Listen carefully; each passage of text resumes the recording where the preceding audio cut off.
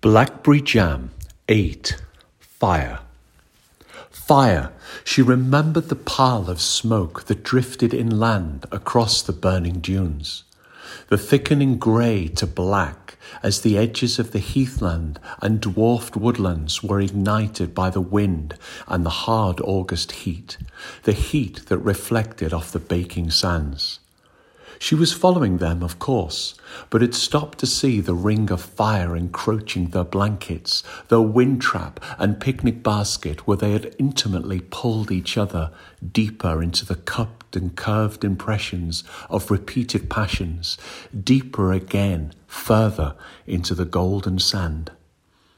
She had heard her sister cry out like the gulls that swooped overhead, heard his hoarse breathing, heard gasps and repeated ecstatic calling of her name.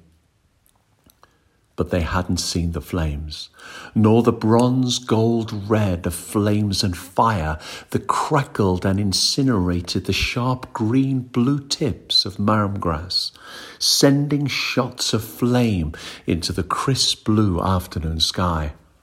Sally was in danger, and she didn't care at all. She walked boldly towards them. He saw her first, sitting up instantly, pulling up his smalls, his jeans, nudging Sally as he did so.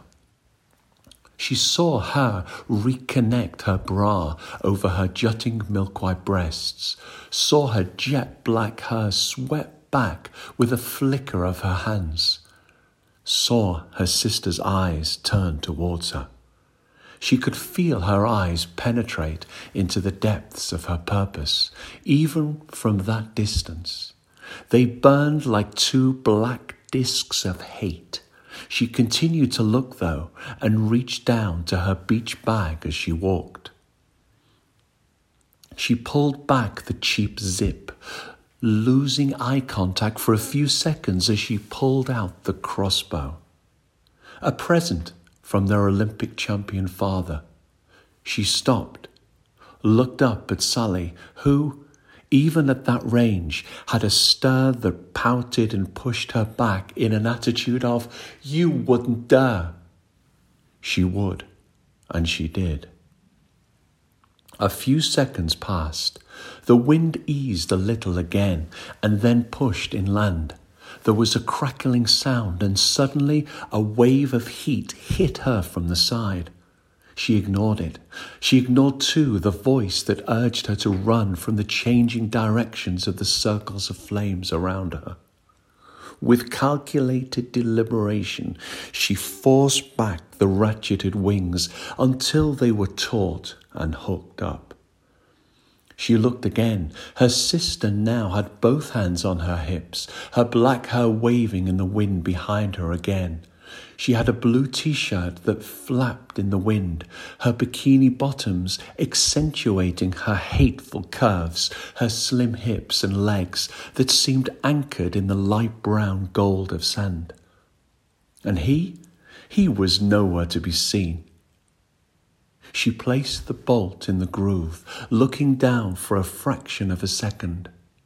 And when she looked up, Sally was waving at her or behind her frantically. She would never have understood which. And then again, she would never have looked behind her. That would have been to doubt her choices. Something wrong crossed her mind like a wave of recognition or intuition.